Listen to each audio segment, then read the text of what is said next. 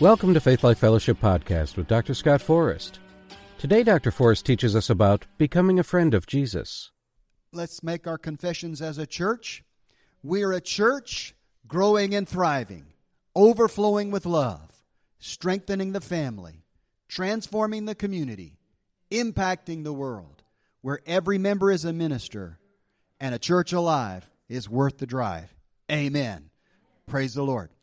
Well, we started a series last week called Becoming a Friend of Jesus. And we may conclude it today, or we may not, depending on which way the Lord leads me. But I know that I am at least to do part 2. So this is Becoming a Friend of Jesus, part 2. We talked about last week, there is a progression in our relationship with the Lord that is laid out in Scripture, and it goes something like this. It charts a path for us to go from loving Him out of gratitude to allowing Him to abide in us, to becoming a trusted friend of Jesus. Amen.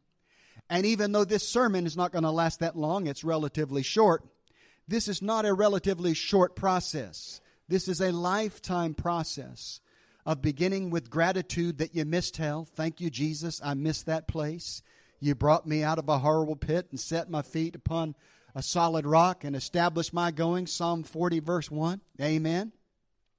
We got to go from that gratitude that we all feel and we all should feel and we always will feel to allowing Him to abide in us, to become baptized with the Holy Ghost just like He commanded, and then allow that process, allow that power to teach us how to abide in Him. Amen. And then from abiding in Him, we get to the place in our mature relationship where we are a trusted friend of Jesus, where He can confide in us and let us in on some things that we wouldn't otherwise know. Amen? Hallelujah. So when you got born again, you realized just how much Jesus loved you and how much He had forgiven you. Amen? And there was a sense of gratitude that sprung up from within. Amen. 1 John 4:19 says we love Him because He first loved us. It's our impulse to love Him because we realize He loved us even before we knew Him. We love Him because He first loved us. And then Romans 5:8 says, God commended His love toward us in that while we were yet sinners, Christ died for us. Now, other translations say, God demonstrated His love toward us in that while we were yet sinners, Christ still chose to die for us. Amen. Hallelujah. Amen. Before I was born, before I ever knew Him, He knew me by name. He saw my sin in all of its wretchedness, and He still chose to die so that I could be forgiven. To die so that I could be cleansed of all sin and unrighteousness and become a new creature in Him. Amen. And knowing that, as we've already mentioned, produced a sense of gratitude that just bubbled up from the inside. We talked last week about the woman with the alabaster box, how she took the greatest thing of value that she had and she broke it open before the feet of Jesus. She anointed His feet with oil, amen, and she dried with her hair. She poured out this box, symbolically pouring out her heart before Jesus because she knew she was a sinner and she knew He was righteous. She knew she didn't even have the right to be in His presence. She wasn't even worthy enough to be in His presence. Yet Jesus looked at her. Mind you, she didn't say a word. He said, "Woman, your faith has saved you. Your actions of faith have saved you. You've said enough by what you did at my feet." Amen. Then Jesus told the Pharisee that had invited Him to dinner, said, she loves much because she was forgiven much. Amen. Now some of us, and I'm not going to ask for a show of hands, it's not who's the best sinner or who was the best sinner, but some of us committed more sin than others. And maybe you're one of those that did a lot of sinning, so you're very, very grateful. But it's really not a matter of degrees, because Jesus said it like this: except your righteousness exceed the righteousness of the Pharisees, you can't even come close to heaven. The Pharisees, they dotted every I and crossed every T. They were as holy as you could get. And Jesus said, they're not even close. You need a Savior. You need somebody to make you righteous. Amen. Hallelujah. Glory to God. Praise the Lord.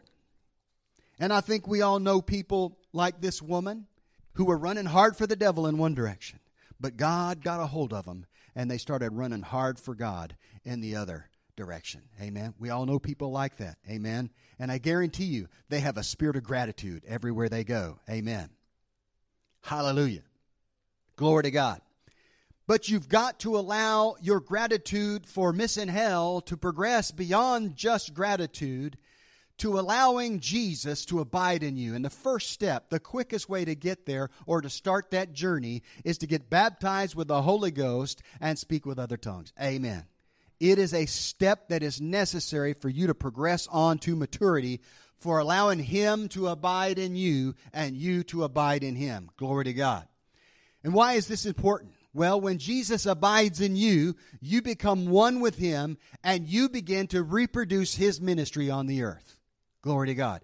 Isn't that what we all want to do? Amen. Well, it's only possible when you abide in Him and He abides in you. Amen. Hallelujah. We talked last week about the discussion that Jesus had with Philip and his disciples in John chapter 14. How that the Father abided in Him, and as a result, the works of God flowed out of Him. Amen.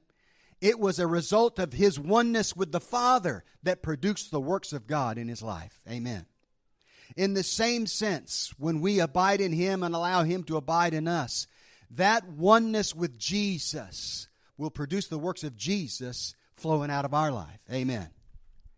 And we begin as a natural or supernatural consequence to reproduce the ministry of Jesus on the earth. Amen. Hallelujah. John chapter 14, verse 10 through 18. We're going to go through this real quick. If you want to get a more detailed description of this whole process that we talked about last week, go ahead and go to the podcast and listen to the podcast before you listen to this podcast. Amen. Jesus said, "Believest thou not that I am in the Father, and the Father in me? The words that I speak unto you, I speak not of myself, but the Father that dwelleth in me, He doeth the works. Believe me that I am in the Father, and the Father in me, or else believe me for the very work's sake. Verily, verily, I say unto you, he that believeth on me, the works that I do shall he do also, and greater works than these shall he do, because I go unto my Father.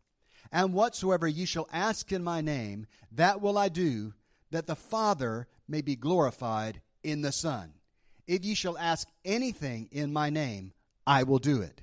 If you love me, keep my commandments." Now, there's some things I didn't bring out last week that I really want to emphasize this week.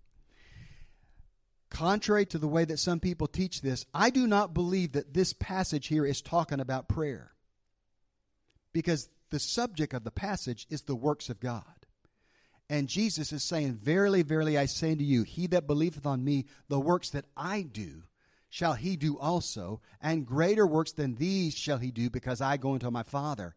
And whatsoever you shall ask," that word there means ask, require, or demand in my name. Jesus said, "I will do it." We pray to the Father in Jesus' name. We find that out in John 15 and also in John 16. But in John 14, he's talking about doing the works of Jesus in Jesus' name. And Jesus says, when you do that, it will be just as if I was there in person.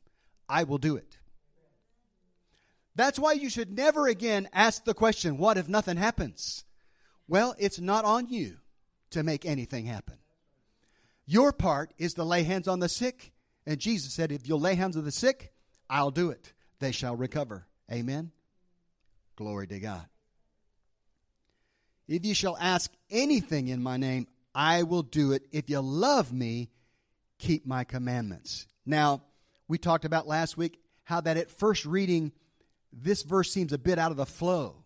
But consider this. The last commandment that Jesus gave to the disciples before he left this earth was for them to wait for the promise of the Father, the baptism of the Holy Ghost.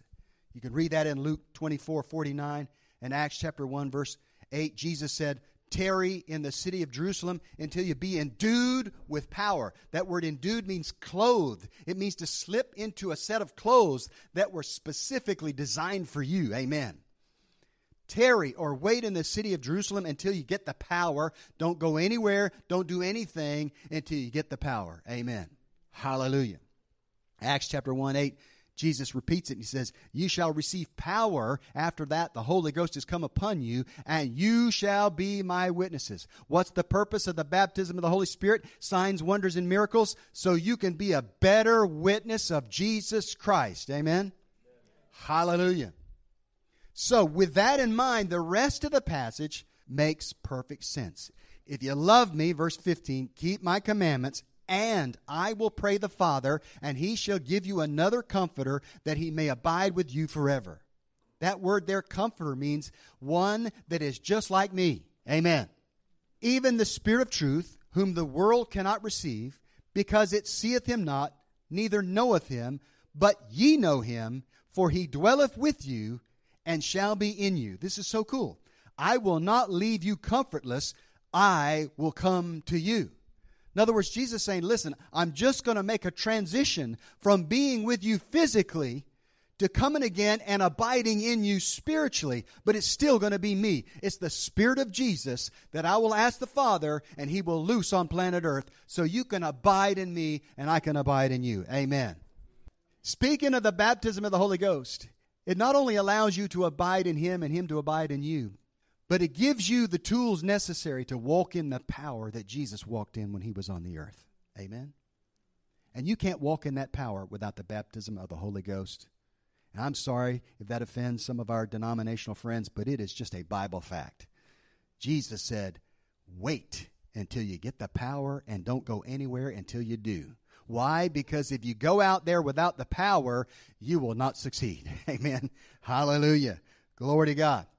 But beyond the believer's call that extends to us all to reproduce the ministry of Jesus, there is a specific calling, an individual calling that each of us has. Amen?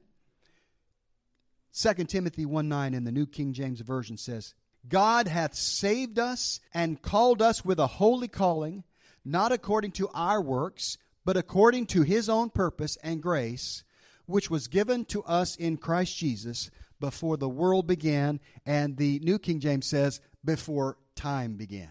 Amen? Glory to God. I know I quote this verse all the time because it gives me an opportunity to say, before time began. It's so sci-fi sounding. Amen. Before time began, he knew you, he called you by name, and he had something for you to do on planet Earth. Amen. Hallelujah. And he has not changed his mind, my wife said. All right, Ephesians 2:8 through 10. Most people, they just quote verse 8, but they don't go on to quote the whole thing. For by grace are ye saved through faith, and that not of yourselves, it is the gift of God. Not of works, lest any man should boast. Why were you saved? You were saved because you have a calling. Amen. For we are his workmanship, created in Christ Jesus unto good works, which God hath before ordained that we should walk in them. Before time began. He had works for you that he wanted you to walk in. Amen. Glory to God. That's just a mind blower. But it is nevertheless true. Glory to God. But we've got to progress from being grateful lovers of the Lord to abiding in him, to seeking his heart to the point where we become a trusted friend and he confides in us and he gives us specific assignments and responsibilities. Jesus puts it like this, John chapter 15, verse 7 through 16. If you abide in me and my words abide in you, you shall ask what you will and it shall be done unto you. Notice it doesn't say ask what God wills and it shall be done unto you. It said what you will. Ask what you will. But if you abide in him and he abides in you, I'm telling you, his will becomes your will. His thoughts become your thoughts. You're so in tune with him that anything you pray for is right in line with his will, and you're going to receive it. Amen? Hallelujah. Woo! Glory to God. Verse 8 says, Herein is my Father glorified, that ye bear much fruit, so shall ye be my disciples. When you abide in him and his word abides in you, the Father is glorified, you bear much fruit, and you go from being a believer to being a disciple. Amen? And there's a big difference. A disciple means a disciplined follower. A believer means you just believe Jesus saved you and you missed hell. Amen?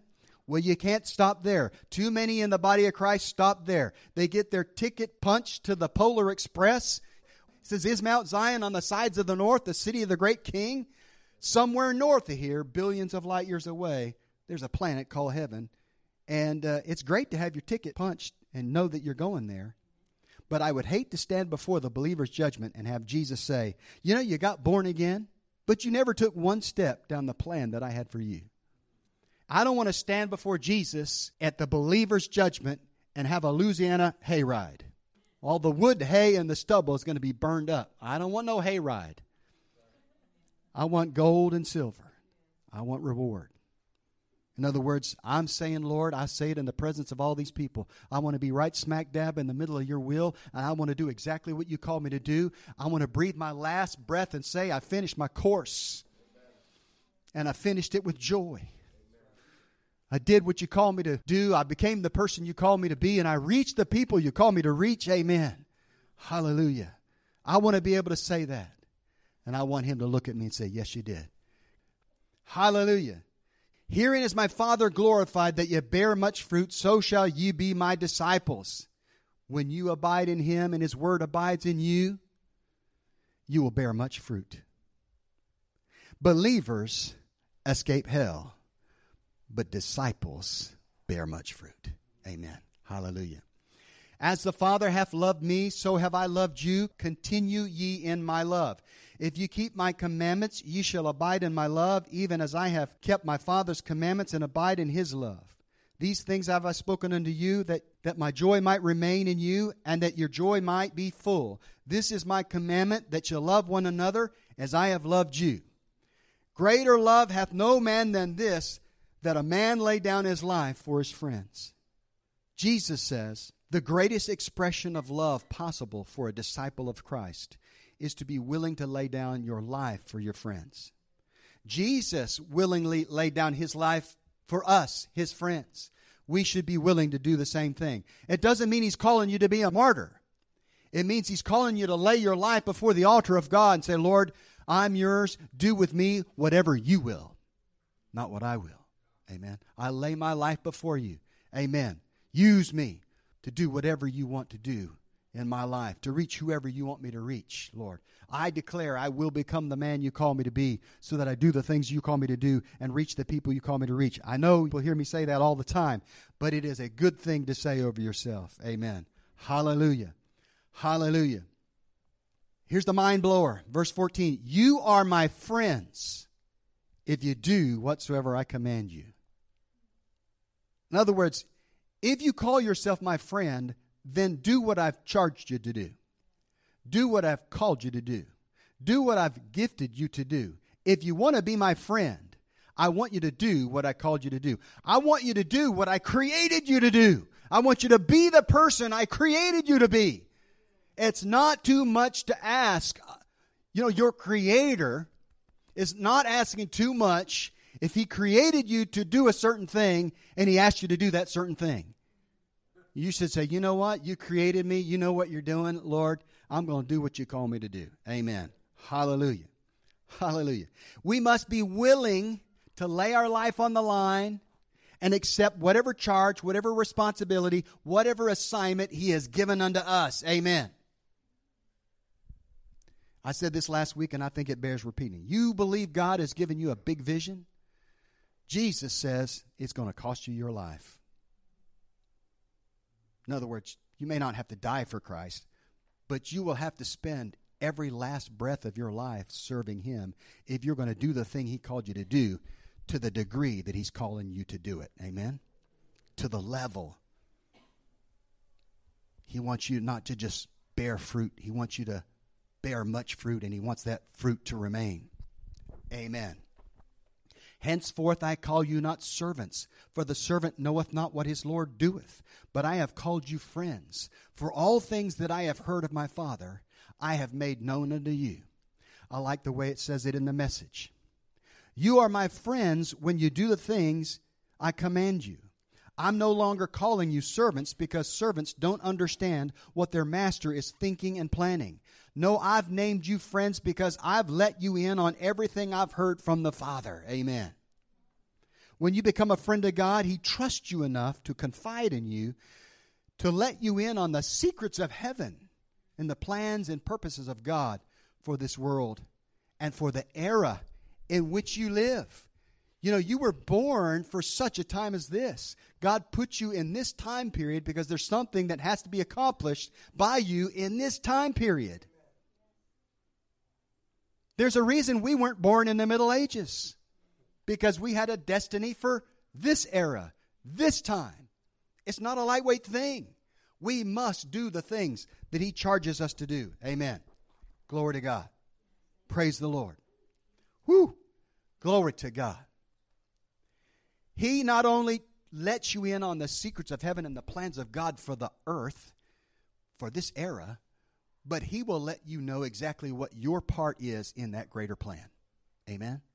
How you fit in. You ever think about that? Whatever you're called to do, if you search hard enough, you will find what Jensen Franklin calls a kingdom connection. Whatever it is you're called to do, if you look hard enough, if God really called you to do it, there will be a kingdom connection. There will be some way that it advances the kingdom of God. Amen. There will be some way that people are ministered to, that the people of the world are exposed to the gospel, and they're saved and filled with the Spirit and delivered and set free and healed. If you find that kingdom connection. This last verse brought me to tears. My wife and I sat on our little love seat and read this together, and we both wept when we read it. Verse 16. For you have not chosen me, but I have chosen you, and ordained you that you should go and bring forth fruit, and that your fruit should remain, that whatsoever ye shall ask of the Father in my name, He may give it you. You see on the slide here that after it says, whatsoever you shall ask of the Father in my name, it says in parentheses in the Amplified, as my representative. That is so awesome. Here's what it says to me. I believe Jesus is saying that whatever we ask the Father for in Jesus' name, as Jesus' representative on the earth, that is connected to our ministry or our commission on this earth, it'll be given to us without hesitation, because we are His representatives carrying out His specific assignments for us. Amen. It means nothing will be held back if you're doing what you're supposed to be doing. And I looked at that facility and I talked to my wife and I said, you know what? I think the Lord wants us to ask Him for that facility, because I think He's saying if you'll ask me for it, I'll give it to you. I'll give it to you. Because it's part of what I've called you to do. Glory to God. Glory to God. Hallelujah. I was going to share on Abraham, but I'm not. We'll save that for next week. I guess there will be a part 3. But I want to conclude by sharing an encounter that I had with the Lord, where Jesus called me His friend. First of all, on September 23rd of this year, I had a prophetic dream in which Trish and I were designing a golf course. And after we finished designing the golf course, we looked at each other and said, now that it's complete, it's time to play golf. Now, I don't play golf, and my wife doesn't play golf. So I do not know why the Lord used this. All right? That was on September 23rd. On October 18th, I had another prophetic dream in which I was standing in the middle of a giant fairway on a golf course. I was standing in a sand trap that was about halfway to the hole at the top of a steep rise. I looked to the top of the hill, and I saw Jesus walking towards me from the top of the hill. It took a while for Him to get to me, but as He got within about 20 or 30 feet, I had an unusual encounter. This has only happened to me a handful of times. I had a vision within the dream. Jesus got about 30 feet away from me, and then He gave me a vision. And I saw myself in the sand trap, and I was trying to get out of the sand trap. And He said to me in the vision, it's not going to be like it was before. You won't get trapped. this time. You'll get out and you'll be able to finish the course. In fact, the vision was this. This is how silly Jesus is. Jesus and I were in the sand trap, jumping up and down and laughing and giggling. And that's when he said, it's not going to be like it was before. I knew exactly what he meant. I knew exactly what he meant. So I had this vision within the dream, and I lost track of Jesus, because he was about 30 feet away. And then I had this vision, and he's in the sand trap with me. When I come out of the vision and I'm back in the dream, he's standing right in front of me. He put his hand on my head, and he said, "Friend!"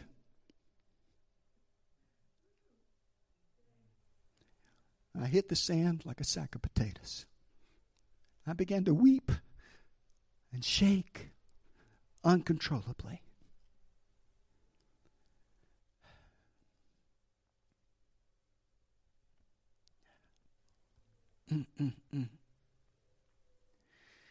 This time I knew I would finish my course, and I would finish my course with joy. That's what all the jumping and laughing was about. Acts chapter 20, verse 24, Paul said, "But none of these things move me, neither count I my life dear unto myself, so that I might finish my course with joy and the ministry which I have received of the Lord Jesus to testify the gospel of the grace of God." Amen. It was a message from the Lord. And I've come to know, after studying and meditating, that laying out a golf course is a type of laying out the vision as it's revealed to you by the Lord. Okay. And then playing golf is actually walking out the vision, in its various stages. Driving, chipping, putting, sinking it in the hole, okay? And then going to the next hole. So fairway by fairway, hole by hole. In all the phases of golf, you walk through until you complete the course. And in my case, the Lord said, you're not only going to complete it, but you're going to complete it with joy. Amen. Hallelujah. And I knew instinctively that this course that, my wife and I laid out together was the vision for Faith Life Fellowship. We tried to bring this vision to another place, but it wasn't received. And the Lord said, it's not going to be like it was before. This time, you're going to make it to the top, and you're going to sink that putt. And you're going to finish your course. You're going to finish with joy. Amen. Hallelujah. We hope you enjoyed today's message on Becoming a Friend of Jesus. If you would like to learn more about Faith Life Fellowship and access more of Dr. Forrest's teachings, you can visit our website at gofaithlife.com. Also, visit and like our Facebook page at Faith Life Wilmington. We believe in God the Father. We believe in Jesus Christ. We believe in the Holy Spirit, and He's given us new life. We believe in the crucifixion. We believe that He conquered death. We believe in the resurrection, and He's coming back again.